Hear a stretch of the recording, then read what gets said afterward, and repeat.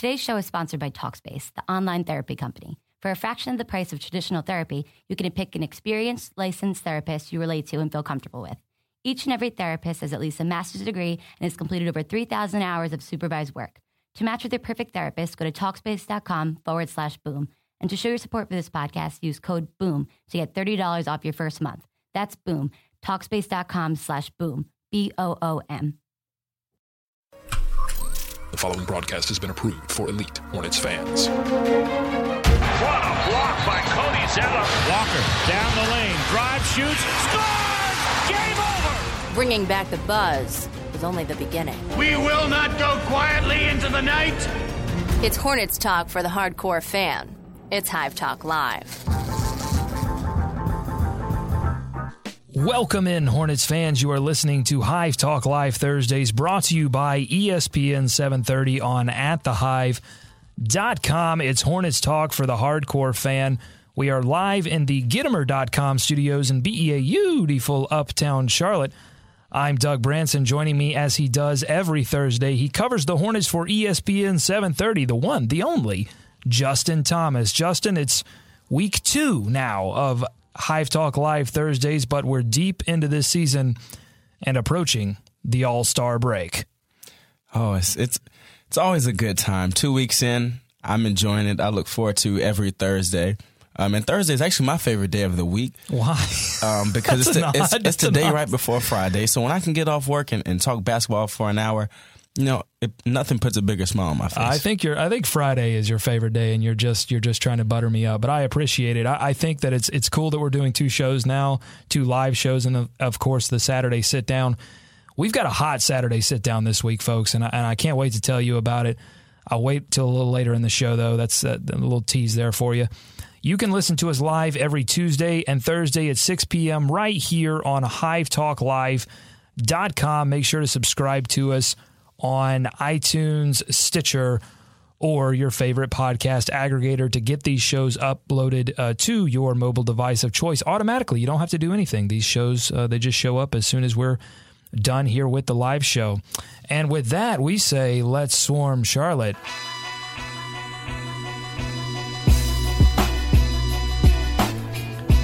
Well, I wish we had happy news to report when it comes to the All-Star game and Kemba Walker. We were eagerly awaiting news to see if it leaked prior to the official announcement, which is going to happen at 7 o'clock p.m. All-Star game reserves will be announced on TNT, a special edition of their pregame show before their doubleheader. So the official announcement is 7 o'clock, but we've got breaking news, this report from Chris Viviamore. He is a reporter for the Atlanta Journal-Constitution, and since TNT, Justin, is based in Atlanta, we're pretty solid on this report that the East reserves are going to be Paul Millsap, Chris Bosh, Jimmy Butler, John Wall, Andre Drummond, DeMar DeRozan, and last, Isaiah Thomas, not Kemba Walker. Justin, your reaction? Kemba Walker, not an all-star, instead snubbed. I assumed this would happen. I knew this was going to happen.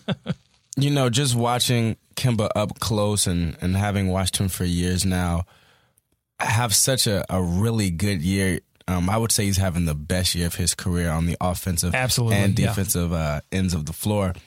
And, you know, man, just sadly, the Hornets have just dealt with so many injuries and, you know, have been a roller coaster. You know, Isaiah Thomas is having a good year. I do believe Kemba is having a better year, but I think the end-all be-all is the Celtics are better than the Hornets right now, and I think that's what gave Isaiah Thomas the nod. Yeah, I think you're right, because the stats, Isaiah Thomas, his offensive stats bear out better than Kemba Walker's, but Kemba Walker unquestionably a better player at the defensive end, and I honestly thought that would play a bigger factor when you consider that this is a coach's selection for these all-star reserves.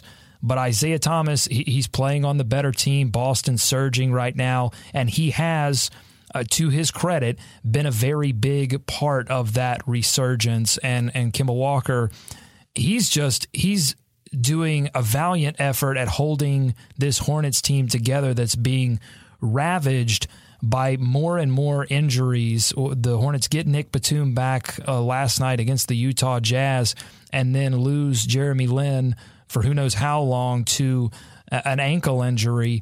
And so Kemba Walker has been a big part of just holding it together for this Hornets team. They're still under 500. They could still be a playoff threat, but are not one at this time. And I think that's probably difficult for coaches to put guys in the All-Star game that are on under 500 teams if they're not playing just if the numbers aren't absolutely spectacular. And while, yes, you're right, Kemba Walker, best year of his career, he's definitely made the fifth-year leap. It just wasn't enough, unfortunately. He won't, when he's asked about this, he'll say, I don't play for individual accolades. Sure. But, you go for 52 and you turn around and go for 40. He made a hell of a run at it. And he did what he needed to do to be in the conversation. Oh, yeah. And, absolutely. I'm not mistaken, I have the numbers. He, his last 10 games, this guy is averaging 25 points. That's pretty good. On 43% shooting. Oh, that's pretty good. And that's pretty good. I was like, I don't think he's going to get it, but I would like to know if there's any way that you could see the voting of possibly how close it is. Because I'll tell you right now, if this Hornets team was healthy, I think Kemba would definitely be on the All-Star team. But, when your team is battling injuries and you're winning some games, then you're losing some games, and you really can't find some consistency, you're going to give the nod to the guy on the better team as having a good year. But, Kemba, keep playing well. You're doing a really good job, because I'm critical of Kemba. And to see him playing well, and he's been a lot more efficient. Well, not only that, he's not only been a lot more efficient, but he's been efficient. We've seen him be efficient both when he's had weapons to take down his usage rate, but he's also managed somehow to continue to be efficient in these past 5 or 6 games when it's really been, he's certainly had guys like PJ and Jeremy Lin and Troy Daniels step up in a big kind of way, but he doesn't have that same trust level with those guys. So his usage rate has gone up over the past 5 games, and he's managed to keep that efficiency at a higher level than he has his entire career. And that's been the big knock on Kemba. Efficiency hasn't been up to par the last couple of years, but he hasn't had those weapons.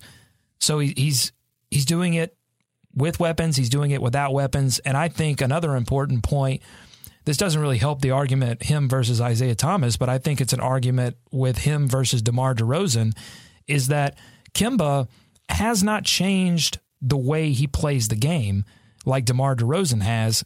He's simply gotten better as an offensive player, just improving the things that he's already improved. And DeMar DeRozan is in a contract year. So you expect a guy like that to step his game up, and he's in his 7th year. So, he's looking for that 3rd contract now. But Kemba Walker, the ink is on the paper. He is signed for the next couple of years. He's simply making, quotation marks, the leap as a player. And I just think that the All-Star, the coaches that voted in this, that they sort of just missed an opportunity to acknowledge a guy who was making the leap on the offensive end and the defensive end. But as David on Twitter is pointing out, he said he'd be shocked if Kemba doesn't get it next year in Charlotte. The All-Star game, of course, coming to Charlotte in 2017. And I agree with David. I just think that they had an opportunity here to get ahead of the curve and recognize a guy who is making the leap and will certainly continue that leap in the next several years. I will say one thing about next year. Kemba is playing well, but I think also team success matters. They're going to have to, I feel like it depends on how the roster is, if they're able to keep Batum or either bring in a good free agent signee. But, they have, some good core pieces, intact. And, if he's playing well right now, you got to think, he's going to go into the summer like, okay, I've played well. The All-Star game is going to be in Charlotte. And he wants to get that. Jordan wants that. The city wants it, because if you ask anybody in Charlotte, who their favorite player is, from kids to adults. They scream Kemba Walker. So I definitely believe he won't come out and say it because that's just not the type of guy that Kemba is. But, knowing that the All-Star game will be here, this is going down the back of his mind. Now, I didn't get it this year, but next year in my city, I have to get there. And, you hope that the team is playing a lot better because they will be healthy. So I just want to boil down what you said there. I think you're essentially saying that you, in terms of the All-Star selections, you want winners. I want winners. Right. Yes. Very good soundbite. It's a David Walker favorite, so I had to drop it there. We should mention also that Frank Kaminsky did not get selected for the United States team in the Rising Stars Challenge. I don't know if you remember this, Justin, but they switched it from rookies versus sophomores to United States versus the world starting last year. And I just want to pull up the roster selections for that if I can find it. Yeah, here we go. So only 3 rookies selected for the U.S. team roster. That is Jahlil Okafor, D'Angelo Russell, and Karl Anthony Towns, also known as 1, 2, 3 in the draft order. And the rest of these guys are all first-year players, sophomores. And then, of course, the world team actually filled with rookies, including Hezonja. Let's see, Emmanuel Mudiay, Neto from the Jazz, who the Hornets saw last night, and, of course, Kristaps Porzingis. The young guy. So the way they split this up now, Justin, I think it hurts U.S. rookies. You're not going to see as many of them in the Rising Stars Challenge, and, I mean, you can't make a case for Frank over those 3 guys. I think you could argue, and I'll say this, I'm a Lakers fan. I think, knowing that it's the Lakers and that's that brand and you really want to push that, I feel like you could kind of go back. You could at least have the conversation between Kaminsky and Russell. Okay. Because I love my Lakers, and Russell, he's been good at spots. But like when you watch Kaminsky, you can see like if this guy, can just continue to improve, that he's going to be a good basketball player. Because even I feel like Kaminsky, if it's not game by game, it's every 2 or 3 games where I see him do something, I'm saying, this young guy, he's growing more and more comfortable. Like, he's going to be a good ball player. But granted, as a Charlotte Hornet going to get the nod over a top 3 pick in the Los Angeles Lakers, that's not going to happen. So it's all right, Kaminsky, you'll take that lump. But hopefully, if he keeps playing well, I definitely feel like he'll definitely get in that game. Just one more thing on Kemba. I know that if Nada is listening right now, Nada Edwards, a frequent guest on the show from WFNZ, I know he's saying, John Wall versus Kemba Walker. And I mean, if you look at the stats, per 36, they're pretty even, and Kemba actually gets John Wall in a couple of these stats, including 3-point percentage. Kemba per 36 shooting 36% versus John Wall's 34%. But I think the real separator between John Wall and Kemba Walker, and it could be a separator between Kemba Walker and Isaiah Thomas, is the assist number. Kemba Walker averaging 5 assists per 36 minutes versus John Wall's 9.9 and Isaiah Thomas's 7.4. So, if you're looking at all of these point guards, and Reggie Jackson didn't make it either, he got the snub as well, and all of these point guards have this similarity in that they're averaging over 7 assists per 36 minutes. And Kemba Walker, that's just not who he is. He is a scorer. He's a natural scorer, and he's become a lot better at that. And I agree. I'll say I agree with Karan Butler too, who wrote an article on Kemba Walker, basically campaigning for Kemba in the Players Tribune. Right, that's the name of that publication, and basically campaigning for Kemba Walker to get the All-Star bid. And Karan said that Kemba Walker has the it factor, and that should factor in to the All-Star selections. When you have that killer step back, when you have what I called last night, that rock dribble, I called it the chauffeur because it gets him where he wants to go. Anywhere he wants to go on the floor, he can get there with that rock dribble. When you have those kind of moves, which I honestly think that, as skilled a scorer as Isaiah Thomas is, I think Kemba Walker's a better dribbler. I think he's got better handles. It's just Kemba Walker doesn't look to pass as much as these other guys, and he gets dinged a little bit. But also, I mean, assist, you have to understand, too, that assist, it takes 2 to tango. It takes weapons to knock down shots. You have to make the shots. Right. If the guys that Kemba isn't delivering to, aren't making the shots, then it's going to be tough. So last word on Kemba Walker or any of this All-Star talk. About his handle. I don't think he gets enough. I don't think he gets enough credit. Kemba Walker is a very, very good ball handler. I don't want to butcher his last name, but the rookie, I don't know if he's a rookie. I think he is a rookie. The guy for the Jazz, Raul Neto. Kemba yesterday hit him with a crossover, kind of behind the back hesitation, and went baseline. And I believe it was the first quarter, second quarter, it left him. I love one of the things that I really adore about watching Kemba Walker play is that you can recognize when Kemba recognizes I can get by this guy at any moment in time. Like, you can see it. You can see it when he plays. You can see it when they call timeout and he goes to the bench. He just has this look in his eye like there's nobody on that backcourt that can stop me, that can stop my dribble, that can defend me. And he had that look against Sacramento as well. He was getting to the second level of that defense at will late in that game. Against a very good point guard. Yeah, I mean, Rajon wanted no part of Kemba Walker. I mean, he is breaking guys down in a way that we haven't seen in a long time out of a Charlotte point guard. So it's very fun to watch. Unfortunately for Hornets fans, we won't be able to see him in Toronto, but as David said on Twitter, we will probably, most likely, see him in the All-Star game in Charlotte if he continues to improve on his game and keep this up. All right, let's talk about this loss against the Utah Jazz. Final score, should I even read it? I don't know. This was a tough one. It wasn't a good one. It was not a good game at all for the Hornets. They lose 102-73 to the Utah Jazz in Salt Lake City. The Hornets tried to put up a fight. It was tied up going into the second quarter, 20-20. But after that, it was all Utah Jazz, and they started really getting aggressive, I think, playing up on Kemba Walker a little more. Steve Clifford, after the game, just said they didn't have the energy. They didn't have the spirit level that they've played with.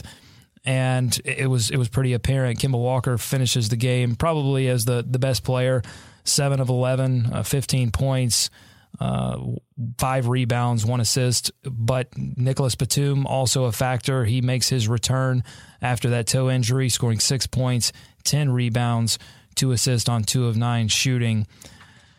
This is a tough one, and of course the Hornets lose Jeremy Lin to an ankle injury, an injury that was bothering him before this game, a nagging injury, but he rolls the ankle, and we don't know yet the extent of that injury, but it's just another unfortunate loss for the Hornets in this game. Having watched the Bobcats / Hornets for some years, I can tell you one thing. Mm-hmm. The way they play the first 5 minutes of a quarter, specifically the first quarter, it'll tell me exactly how the game is going to go. Mm-hmm. I would say the first 6 to 7 minutes, I believe they had 3 or 4 turnovers. Yeah. I mean, and they were bad turnovers. Like, not when you thought you were making the right decision or your pass was too slow, just sloppiness. And once I saw how sloppy they were, I knew exactly how the game was going to go. Now, granted, did I think they were going to get blown out? I didn't. I don't think Utah is good enough to blow many teams out. But last night, they blew the Hornets out. And I would say last year, Clifford, he would always bring up the scheduling and how he felt like sometimes they would, their schedules would be tough, whether it was their back-to-backs or their 3 games in 4 nights, all types of things. And last year, sometimes I would dismiss it. Like, everybody's going to get to a point in their schedule, where it's tough. You're not going to get a lot of practice time. You're going to take West Coast trips. Guys are going to be tired. But, the Hornets over the past, their past couple of games, they've been playing a lot of minutes. And Clifford, I don't like to say like I'm somebody is important to give somebody a pass, but last night I could tell they weren't sharp at all because I was ready to go to Twitter and say, look at this. But then I thought, okay, they have double overtime, not much rest in between those games. I said, you know what, Clifford, you've griped about scheduling before, and I didn't want to hear it, but this time I definitely will hear you out. Well, look, you may be giving them a pass, but after the game, I don't think Steve Clifford was really giving them a pass. He said that, he was just stating that they didn't have the energy level, they didn't have the level of spirit that you would need to beat a team like the Utah Jazz, a young, energetic team that likes to shoot the three ball, that likes to get up and down the floor, that really likes to pass the ball. So you have to not only maintain energy, but maintain a focus and understand where you are, where your man is, and where everybody is on the court. But I don't think that he was giving them a pass. I think that he has the mentality that you play 82 games, you play the schedule that you have, and you have to come out every single game and play well. And it honestly, and you play with the guys you play with, and you have to go out there and win ball games. And the Hornets can, in one sense, have guys step up, reserve step up, and win ball games, important ball games against Sacramento, and then in the next game go, we just didn't have it. We didn't have enough energy. I mean, you can't do that. You have to be competitive. And I think it's one thing that the Hornets have been able to do all year is, despite the adversity that this team has gone through, whether it be scheduling or whether it be injuries, they've been able to maintain a competitiveness. And in this game, they started missing open shots, and the Jazz responded by hitting 3-point shots, and the ball stopped moving for the Hornets. The defense stopped moving for the Hornets, and it was all downhill from there, and they couldn't recover. And it was disappointing to watch, especially after their performances with the Miracle After Midnight. I mean, that was just such a wonderful experience as a basketball fan, as a Hornets fan, and then to respond with this game is really disappointing in my mind. It was... I'm telling you, like when they come out and they start turning the ball over, I can let you. Yeah, they had 11 turnovers going into halftime. That's their average. So again, that's a mentality thing. That's a focus thing. I don't think the Utah Jazz are a team that are really known for being aggressive on defense and turning teams over. That's just carelessness with the basketball. It is, and actually, you know what? That's a good point, because I feel like if you're tired, you can have the excuse of, dead legs. So, you miss some shots, so you might not have enough energy. But I've always said, in basketball, it's an 82-game season. You're going to lose games, but it's how you lose games. Like if the Hornets would play well with the guys they had and they came up short, I'll be Clifford to say, hey, we fought hard, coming, with some dead legs. We didn't close out well. We missed some cues, but, all in all, it's all right. We can go back. I'm going to break down the film and we'll be ready to go.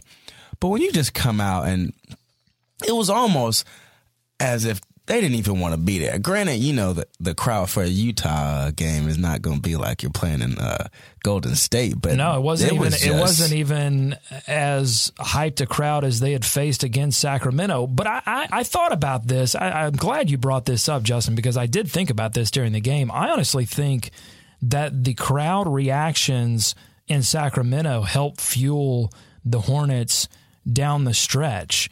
But when you get a crowd like you had in Salt Lake that was really quiet, I mean, it was like a library in there. It was insane. And it wasn't a small crowd. I mean, I didn't see the upper deck, of course, but they had the lower level filled pretty well. And I've been to some Bobcats games where the lower level you couldn't pay people to get into those seats.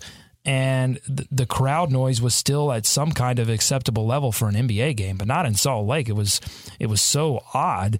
And I think when you have a night like that where your energy level isn't 100% and you have a crowd who's not really into it, it almost, I hate to say this, but it's like the Salt Lake City crowd psyched them out a little bit. Oh, yeah, because when you're tired and you got to get up for a game, you almost want a fan to say something nasty to you or to boo you vociferously, because that's going to kind of light a fire a little you bit. get out there and you have to play in front of the wine and cheese crowd. I think at least that would be what it would be like for me. Easy. I mean, I'm not a professional athlete, but I feel like that it would be odd to play in front of an arena where you can hear a pin drop. I just think that would be odd. It's not. Now, if you guys have had 2-3 days rest, you're ready to go. You don't really care too much of the crowd, like if you're the away team. But when you're beat, let's be honest. Granted, the Hornets aren't a really good team. At the moment, I wouldn't even say they're a good team. I'd give them an all right team. When you're playing a team like the Jazz, nobody wants to play the Jazz anyway. It's like, who we have on the schedule? Like, we're going to Sacramento. We got Rondo. We got Boogie. Okay, we can get up for that. And you're like, we done won a double overtime. Then you realize, we're going to play the Utah Jazz. And then you get out there. You're already tired. But, I'm a pro. We want to win games. We understand where we are. We're on a winning streak. Let's try to go extend this winning streak. And then you get out there and you have like a rocky start with the turnovers and then the crowd's not in and you're like, all right, it's a long season. Tonight's just not our night. It really wasn't their night because, again, as stated before, Jeremy Lin goes down with the ankle injury, rolling an ankle that was already bothering him, and he talked about that in an interview on The Pulse on ESPN 730 with Chris Allison and Bobby Rosinski. I want to play a portion of that interview where Lin talks about a lot of things. He talks about Kemba and Clifford and that ankle. This was earlier in the week. Let's take a listen. Jeremy, for Kemba, last night, not the greatest shooting night for him, 5 of 25, but during the stretch, he was the Eastern Conference Player of the Week this past week, had the 52, a Hornets franchise record a week ago against the Utah Jazz. What has he meant to this team when you guys have seen so many players be out with injuries? Everything, he's been stable, he's been the leader, and he's kind of, we feed off of his energy. And, honestly, we're 22 and 23, but I can't even imagine what we'd do without him. We have definitely hit a rough stretch in terms of injuries. And so he's been kind of the one guy who's played every single game and just really, really been trying to lead, and he's been, great for us. Great. Kemba, I think he should be an all-star. So, yeah, we'll see if Kemba gets there. He definitely deserves it. What we've seen this year. What did you know of Kemba prior to joining this basketball team? All I knew was that he was a nightmare to guard. I haven't played against him, but I didn't know anything else about him, his personality or anything. But really impressed. Very humble guy, very hard worker, down to earth. If you hung out with him, you would never know that he was an NBA player or Eastern Conference player. All these things. He doesn't talk about himself, and he doesn't carry a certain type of vibe that that he's above everybody else. Jeremy Lin here on ESPN 730. Jeremy, with these injuries, Zeller's out now, and obviously Big Al's going through the stretch right now where he's trying to get back. Lamb out. The team dealing with Nick Batum also not on the floor right now.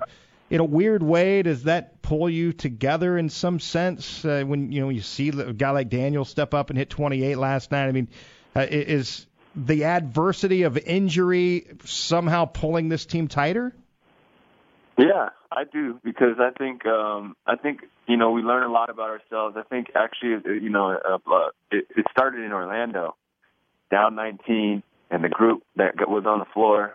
We had Brian Roberts out there. We had Troy Daniels, two guys who have had their fair share of DNPs and just have been continually working hard and staying ready. And they stepped up and got us that win.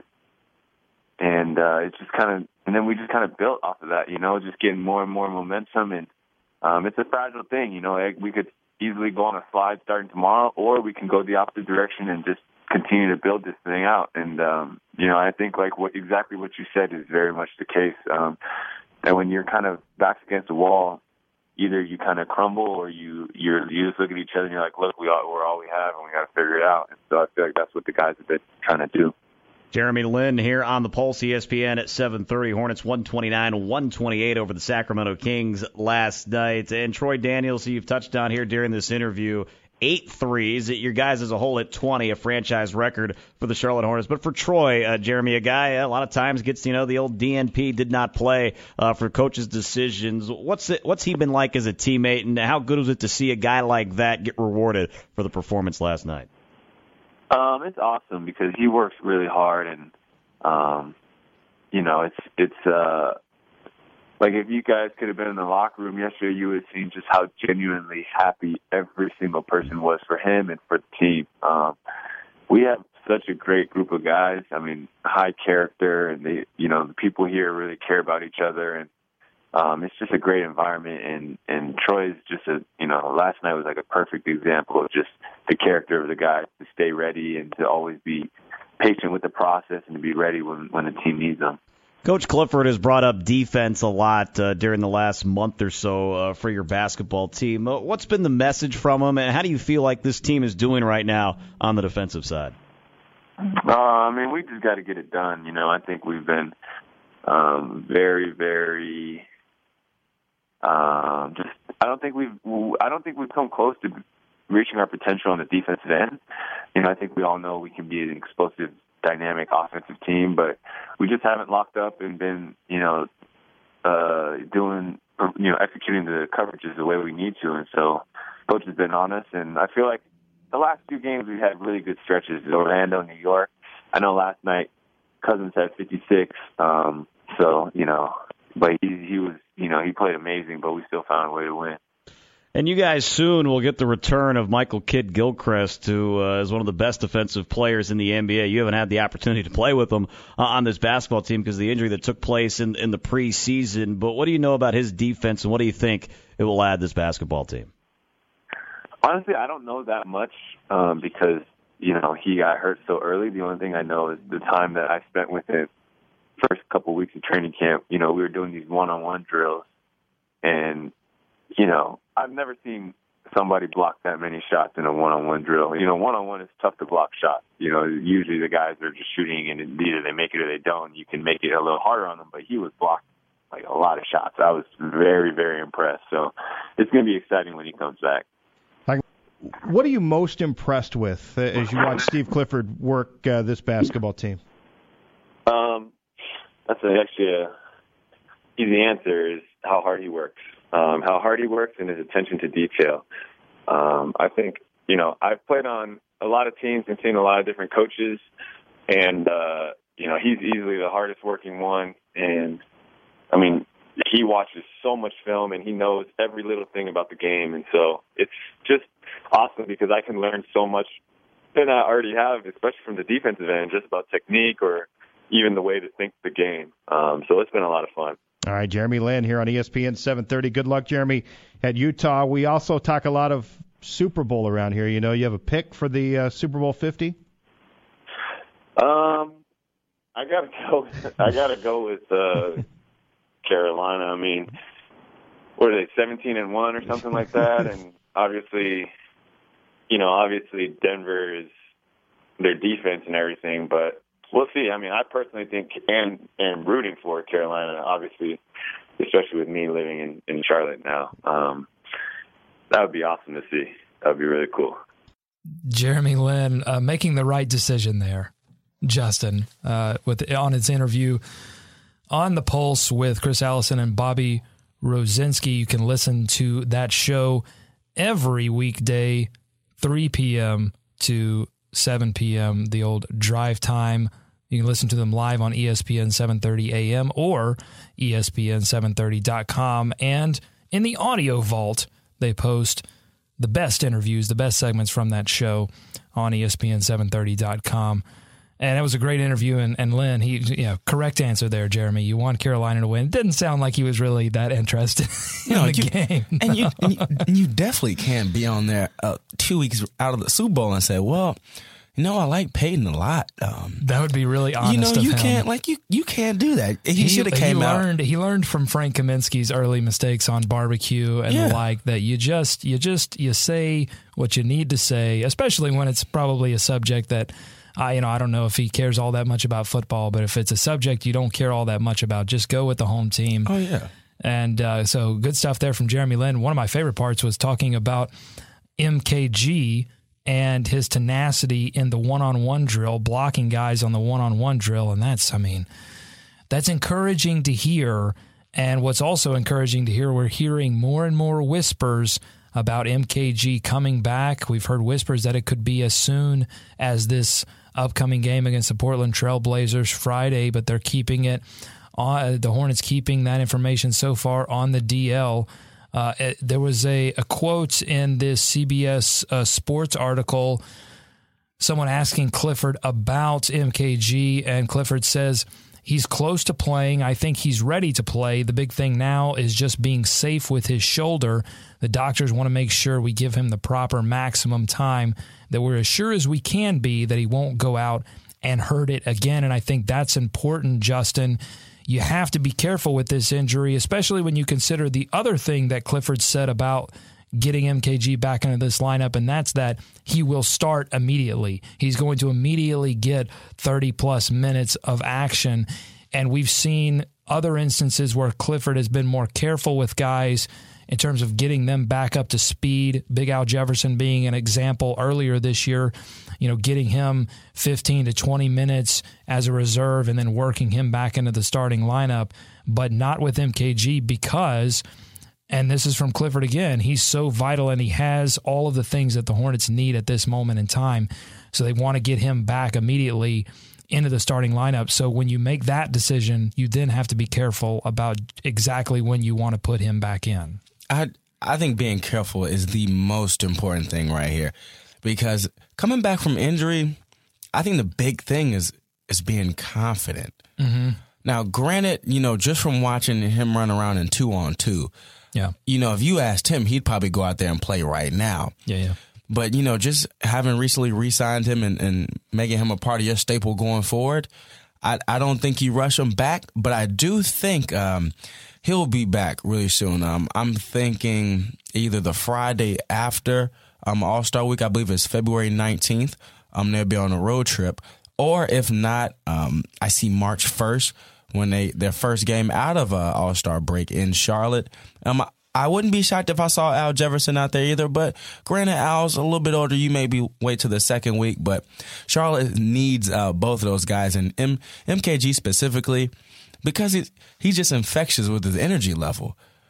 He will dive. There could be a chance that he's not going to get the ball, and he probably knows he's not going to get the ball, but he will dive, leave it all out there to try to get a ball that he knows he's not going to get. And when you see somebody else working that hard, you say, I can bust my tail too. And you need that energy because Charlotte hasn't been, the defensive team that, people grew to know and love. In the interview, he said that this team has not reached its potential defensively, or at least consistently. We've seen this team earlier on this year when they were a little healthier be a good defensive team, but they haven't been able to maintain that as we've progressed on into the season. And they need it. And that's a guy. And also, I think it would help the team's confidence because they know. I'm pretty sure, if you get these guys back, because I remember, granted, they didn't have MKG to start the year, but when everybody was healthy and they were actually playing well, Kim was like, we're a good basketball team.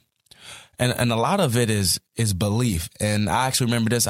I think Clifford said this quote about, I think maybe a week and a half, 2 weeks ago. And he said, our guys in the locker room believe. But it's hard to have belief when you don't play defense. And there's one person, there's a glue guy, their linebacker on the defensive end. It's Michael Kidd-Gilchrist. So just having him back, I think that'll fix some of the holes. And I think when healthy, I think they'll definitely make a strong push. You just have to be slightly careful. He's still a young player. You don't want to rush him back because I don't want to go too drastic of an end. But, Chicago put so much pressure on Rose to come back. And when he wasn't, he felt like he probably should not have come back that early. And he's been nicked up since he's come back. So I think just watching that, you say, okay, we want to make sure he's 100% confident he's ready to go. We know he wants to play, but let's just be confident. And when we get once we get the clearance from the doctors, we know he's in good shape, so we're going to throw him out there and let him run. Because the nightmare scenario is a re-injury to Michael Kidd-Gilchrist. That would be an absolute nightmare. Going back to Twitter, one of our favorite followers, Did Carolina Win, last night, tweeting us, in response to our tweet where we asked everyone if they thought it would be too soon to bring Michael Kidd-Gilchrist back for the Trailblazers game on Friday. And did Carolina win last night, saying, unless you are a trained sports orthopedist, you should not have an opinion. Well, if you're a trained sports orthopedist, you're sitting there going, yes, it's finally my time. It is. Finally somebody cares. I think that I think you can have an opinion because I think Hornets fans have endured so many injuries that I would hope that Hornets fans would err on the side of caution. And I know how tough it's been to watch these games where, they allow 100 points to the Utah Jazz. They've allowed triple digits to a lot of teams this season when we've been used to seeing the Hornets be a much better defensive team. I understand where you would want to see MKG back as soon as possible, but on the other hand, we've also just seen so many injuries, and I joked earlier that the Time Warner Cable might have been built on top of some kind of mystical burial ground because there just seems to be this absurd amount of misfortune when it comes to injuries. And it's a testament, honestly, I mean this, it's a testament to the guys on this team and the coaching staff and the organization as a whole that this team hasn't completely fallen apart and dip down to really poor levels because, I think if you enjoy competitive basketball, you would prefer a team play well every other night as opposed to just going out there and being like the Lakers or the 76ers. Now, of course, if you're in favor of tanking, then you don't like that. But I just think it's a testament to these guys and the organization that throughout all of these injuries, they've been able to maintain that competitiveness and stay in this playoff chase. It's almost similar to what the Panthers and their mantra is of keep pounding. I think it starts. No, excuse me. I know it starts with Clifford. Clifford's a guy that, it's rare that he makes excuses, and if he has a team full of reserves, he's still going to put his hours in the film room and. He's still going to put together a game plan that he feels that'll help his team at least have a chance to win. And one thing I've always said is they have a locker room of high character guys. Even when they have been awful, Clifford would usually say it's not effort. Mm-hmm. Like these guys want to win and they go out and compete. Now, granted, some nights you don't play well. He's always said, if you don't play well, if you don't shoot well. People like to say you didn't have the effort. That's not that. Maybe the detail wasn't there or the discipline wasn't there. And one thing I can say is it's difficult coaching grown men. It's difficult, but guys are making money. Not only grown men, but and I was going to save this point for when we preview the Lakers game, but maybe we just won't preview the Lakers game. That might be better. But it's difficult coaching grown men who have outstanding talent, more talent in their arena than 95, 99% of other people who play the sport. And they have a lot of money as well. And so they are extraordinary people and they have extraordinary amounts of money. And it's difficult, I think, to tell those guys, hey, do this, do that. Maybe don't do this, don't do that. And you look no further than Byron Scott, who continues to struggle in Los Angeles to deal not only with the veterans, but D'Angelo Russell, his star rookie. Those guys cannot get on the same page. And then you look at the Philadelphia 76ers, who have a worse record, but Brett Brown is an amazing coach, and he's been able to get those guys to buy in to what he's selling. He just doesn't have the talent. But to me, and Brett Brown and Coach Clifford are actually very close. They both come from Maine. They know each other very well. But Brett Brown has led an extraordinary life. He coached internationally. He lived in Australia for a while. And I think when you have those life experiences, it's much easier to relate with guys who are extraordinary. And Coach Clifford has been with extraordinary teams. He's coached with extraordinarily talented coaches. And so I think he can relate with guys on that level. And it's about gaining respect. And we saw that with the Blatt situation in Cleveland. It wasn't about people wanted to try to make it, spin it, that he wasn't a talented NBA coach, but I don't buy that. I think it was a simple matter of he rubbed people the wrong way. He didn't know how to interact with these professional athletes because it's an entirely different ball game, even than college, where you have guys who are very gifted and players who may be getting extraordinary money. You just don't know. But I just think it takes a special kind of guy to deal with that kind of relationship because it's a special relationship. It is. You have to, because it's and even like to the Blatt situation is you have your star player just undermining you, and one thing in Charlotte is that's not gonna fly. I remember, what was it? Mike Dunlap was here one time and. One time, yeah. You know, one time or another he was here. And what was his big thing was it kill spots? I don't. His big thing. I don't mean to make fun. This is the memory that I have of Dunlap. He wanted players to take shots where they would most likely make them, but it was specific places on the floor, and he wanted to get those players there. And I think he called them kill spots. But it was funny. It didn't work. He also spoiler alert, they couldn't get to the kill spots. He also got killed. Wanted to press full court for 82 games, and we see where Mike Dunlap is right now. Well, hope all is well, Mr. Dunlap. It didn't work. It did not work. And, it's just not going to happen with the Mike Dunlap, Ben Gordon thing. Ben Gordon was like bouncing the ball when Dunlap was trying to speak to the team, they had a little falling out. That's not going to fly under Clifford. And why? Because there's a respect level. There's a healthy respect because the team buys in. He believes in his players. Well, look, he came out after that Utah game and basically had no excuses. These guys have to perform better and with a better energy level. And I honestly believe that message, because you hear it from the guys when they go and do these radio interviews, you hear those same things being repeated. And that's the sign. That's a sign that the guys they understand. They understand that Clifford's not saying that to throw them under the bus. He's saying that because that was reflected in what happened out there.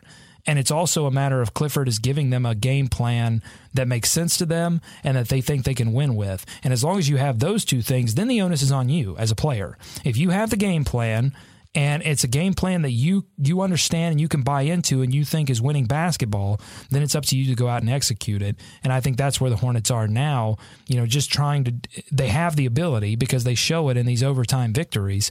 They have to just go out and do it every quarter, every game. It's a very difficult thing to do, and that's why there are only 5 or 6 title contenders in the league, because you have to have the talent and the energy level, or – even the Cavs and the Spurs face that against the Golden State Warriors. And they got blown out. Right. I think that just shows how good Golden State is. Just to follow the NBA and watching it and know how tough it is night in and night out. And they blew out the Mavericks as well. So no one is immune to the Warriors virus. Nobody. There is no vaccine. There is no cure. The Warriors virus will eventually cause your team to wither and be championshipless. Let's talk about this upcoming game. We don't know if MKG will play or not. Batum was kind of a surprise. He was questionable all up until game time. All of a sudden, he's out on the court. And he looked like he's getting back into a little bit of a rhythm scoring-wise. So we're probably going to have to wait on a few games for Batum to get back to Batum-level scoring. And then the same thing, it could happen with MKG as well. As soon as we see him back, I don't know if we'll see him be the same kind of defensive game changer until maybe 2 or 3 games back. It takes guys a little bit to get back into a rhythm. But this Portland team is in a rhythm right now. They're winners of 6 of their last 8 3 of their last 5. They've really surprised everyone, Justin. They've managed to stay healthy, but they had so much roster turnover, including Nick Batum and LaMarcus Aldridge, who went on to play with the Spurs this season. But they're playing far above expectations, and so much of it has to do with the 2 guys up front, Damian Lillard, CJ McCollum, playing extremely well. Damian Lillard, another guy that got snubbed in this All-Star reserve race. He's not going to be playing as an All-Star either. Those two are exciting. Granted, you don't really get to see a lot of Portland basketball, but CJ and Lillard, they're definitely fun to watch. I'll say this right now. The other night, Kemba Walker, which he doesn't do this all the time, but he was going under the screens yesterday, and Utah was making him pay for that. Yeah. I'm glad you brought that up. If he goes under screens, Damian Lillard, you will and get CJ, eaten alive, and that's energy level. I think we there are words that get thrown around like energy level, and they're substitutes for sort of in-depth basketball speak. And I think that's one of the things where, and it's also a substitute that coaches can use or announcers can use to not call out a specific player or call out a specific moment in a game. But I think that's where that translates. Energy level, going under screens. And Utah made them pay, and you're right. Portland, they'll do the same thing because they're a good three-point shooting team, and they have those excellent guards. And they play, it's interesting because Terry Stotts is their coach, okay? Terry Stotts is a guy who's known for flow offense.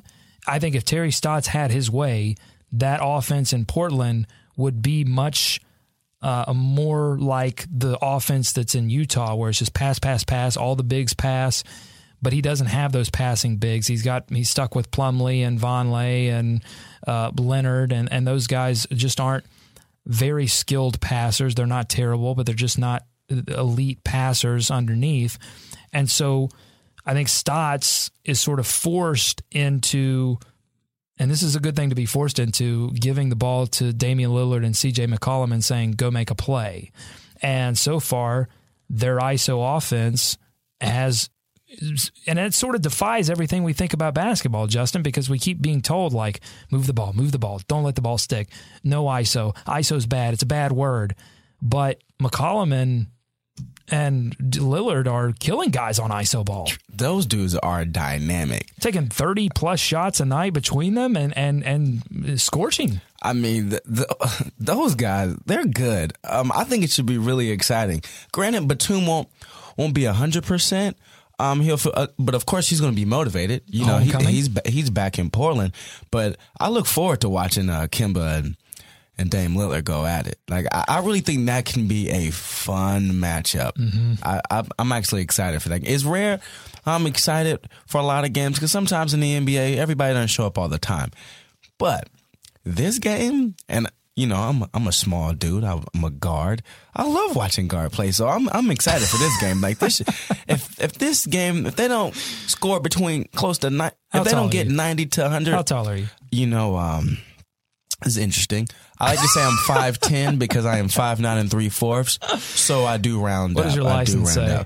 I think I lied on my license. I think it says I'm 5'10". I didn't lie, but I got nervous at the DMV and I said like 6'1" or something. I'm a cool 5'11". Oh yeah, it says 5'10". I'm definitely 5'9" and 3/4. But it just makes me sound more appealing. That's not a bad lie. That's no one's gonna measure a quarter of an inch. Yeah, but that's what I'm saying.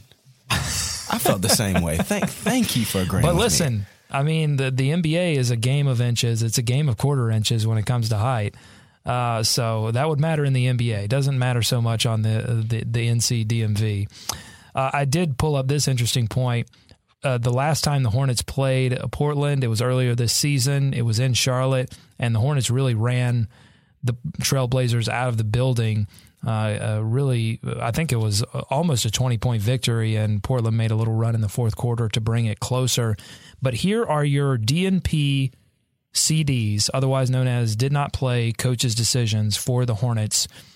So coach's decision, a.k.a. not injured, just didn't play. Troy Daniels, Frank Kaminsky, and Tyler Hansbrough. Now those guys are key rotation pieces because this team is facing more injuries across the board than I've ever experienced covering the team or watching the team as a fan. I just can't remember a time when the team was more decimated by injuries. And that's what if I say anything this show, it's that I just want folks to kind of think about. This team is 3-2. The Hornets are 3-2 in their last 5. Think about the players they've had to play. Nobody. So it's amazing. And even getting run out of the gym in Utah, they're still 3-2 in their last 5, and that's crazy. That's insane. Shouldn't happen. It defies logic, and if this team was covered nationally, it would be a big story. It would be. If this was the Cavs and they were down to Kyrie Irving and the Chipmunks, then that was good. Like this would be a big story, but because it happens in Charlotte, it's not. So that's what I want to say about the Portland game. Also, listen, with Portland, I mean, it starts with Damian Lillard. It starts with C.J. McCollum. You have to be not only disciplined on the pick and roll, but you have to fight like dogs against that pick and roll and make sure you're going to give up some things inside. And this Portland team is not a great team defensively. Over the last 5 games, they've given up the best 3-point shooting percentage. So here's another point, and we can go back to the Utah game to see this. The Hornets have to hit open looks from 3. Hello. Guard the 3, and when you're open, hit the 3. There's just no you have to hit the shots you're given. Charlotte. People say shoot your shot, make your shot. This is Shoot Your Shot 2016 for those who don't know. And sometimes it's frustrating watching the Hornets because they get a lot of good looks from 3. And the problem is they'll just miss them. Yeah. They'll just miss them. So actually, one thing that'll help them? If Troy Daniels can shoot and stop trying to put the ball on the floor, 5 turnovers, nobody's asking him to break people down off the dribble. We want you to shoot the basketball. If you can't get that look, you dribble to pass it. Don't dribble to try to create. This is high speculation. I know it's preposterous, but is it preposterous, you think? I had to get my speculation drop. This is some high speculation, but I wonder if after that performance, you shoot 8 of 11. I know Troy Daniels says, I'm a confident guy. I shoot it when I've got it, and I believe I can make it. I believe him when he says that. But I think that I have a sense sometimes when I go on a hot streak, shooting in a pickup game, and then we take a rest and it's time for the next pickup game, there's just some little thing in the back of my head that goes, was that just a hot streak? And you hesitate. And when you hesitate just a little bit, you turn the ball over in the NBA. So that was major speculation. I don't know Troy, but I'm just saying from my personal experience, when I've gotten on a hot streak on anything, when you take a break and then you come back to it, I think that hot streak plays into it when you haven't done it consistently over your career. I think it's simple. He needs to shoot and not try to create. Shoot your shot. Hey, he does that. Shoot your shot, but do not try to create. He tried to create, and the man had 5 turnovers. Stick to shooting, and he's good to go. Troy, stick to sports, stick to shooting. Okay, we're wrapping it up here. Thanks for listening to Hive Talk Live Thursdays, brought to you by ESPN 730, and thanks to 730 for and after the Panthers get done with this run, whatever happens, I'm not saying anything, jinx, knock on wood, oh God, but after this is over, we'll be doing this show from the ESPN studios, but they're pretty busy over there, so we have to give the Panthers and their amazing run its due.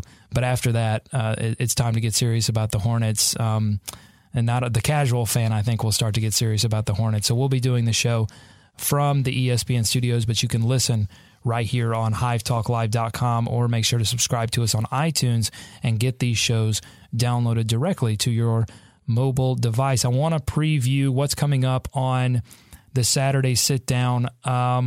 Just go to atthehive.com and let me get the title of this article correct, because I don't want to misread the title of this article. Very interesting stuff. We've had this guy on the Saturday Sit Down before. He's a new writer to At the Hive named Jack Bedrosian, and he wrote an article called Cody Zeller and Drafting Whiteness. It's a very interesting article. I encourage you to go and read it. We're going to have Jack on the show. We're going to have Nada Edwards giving his thoughts on the show, on this article.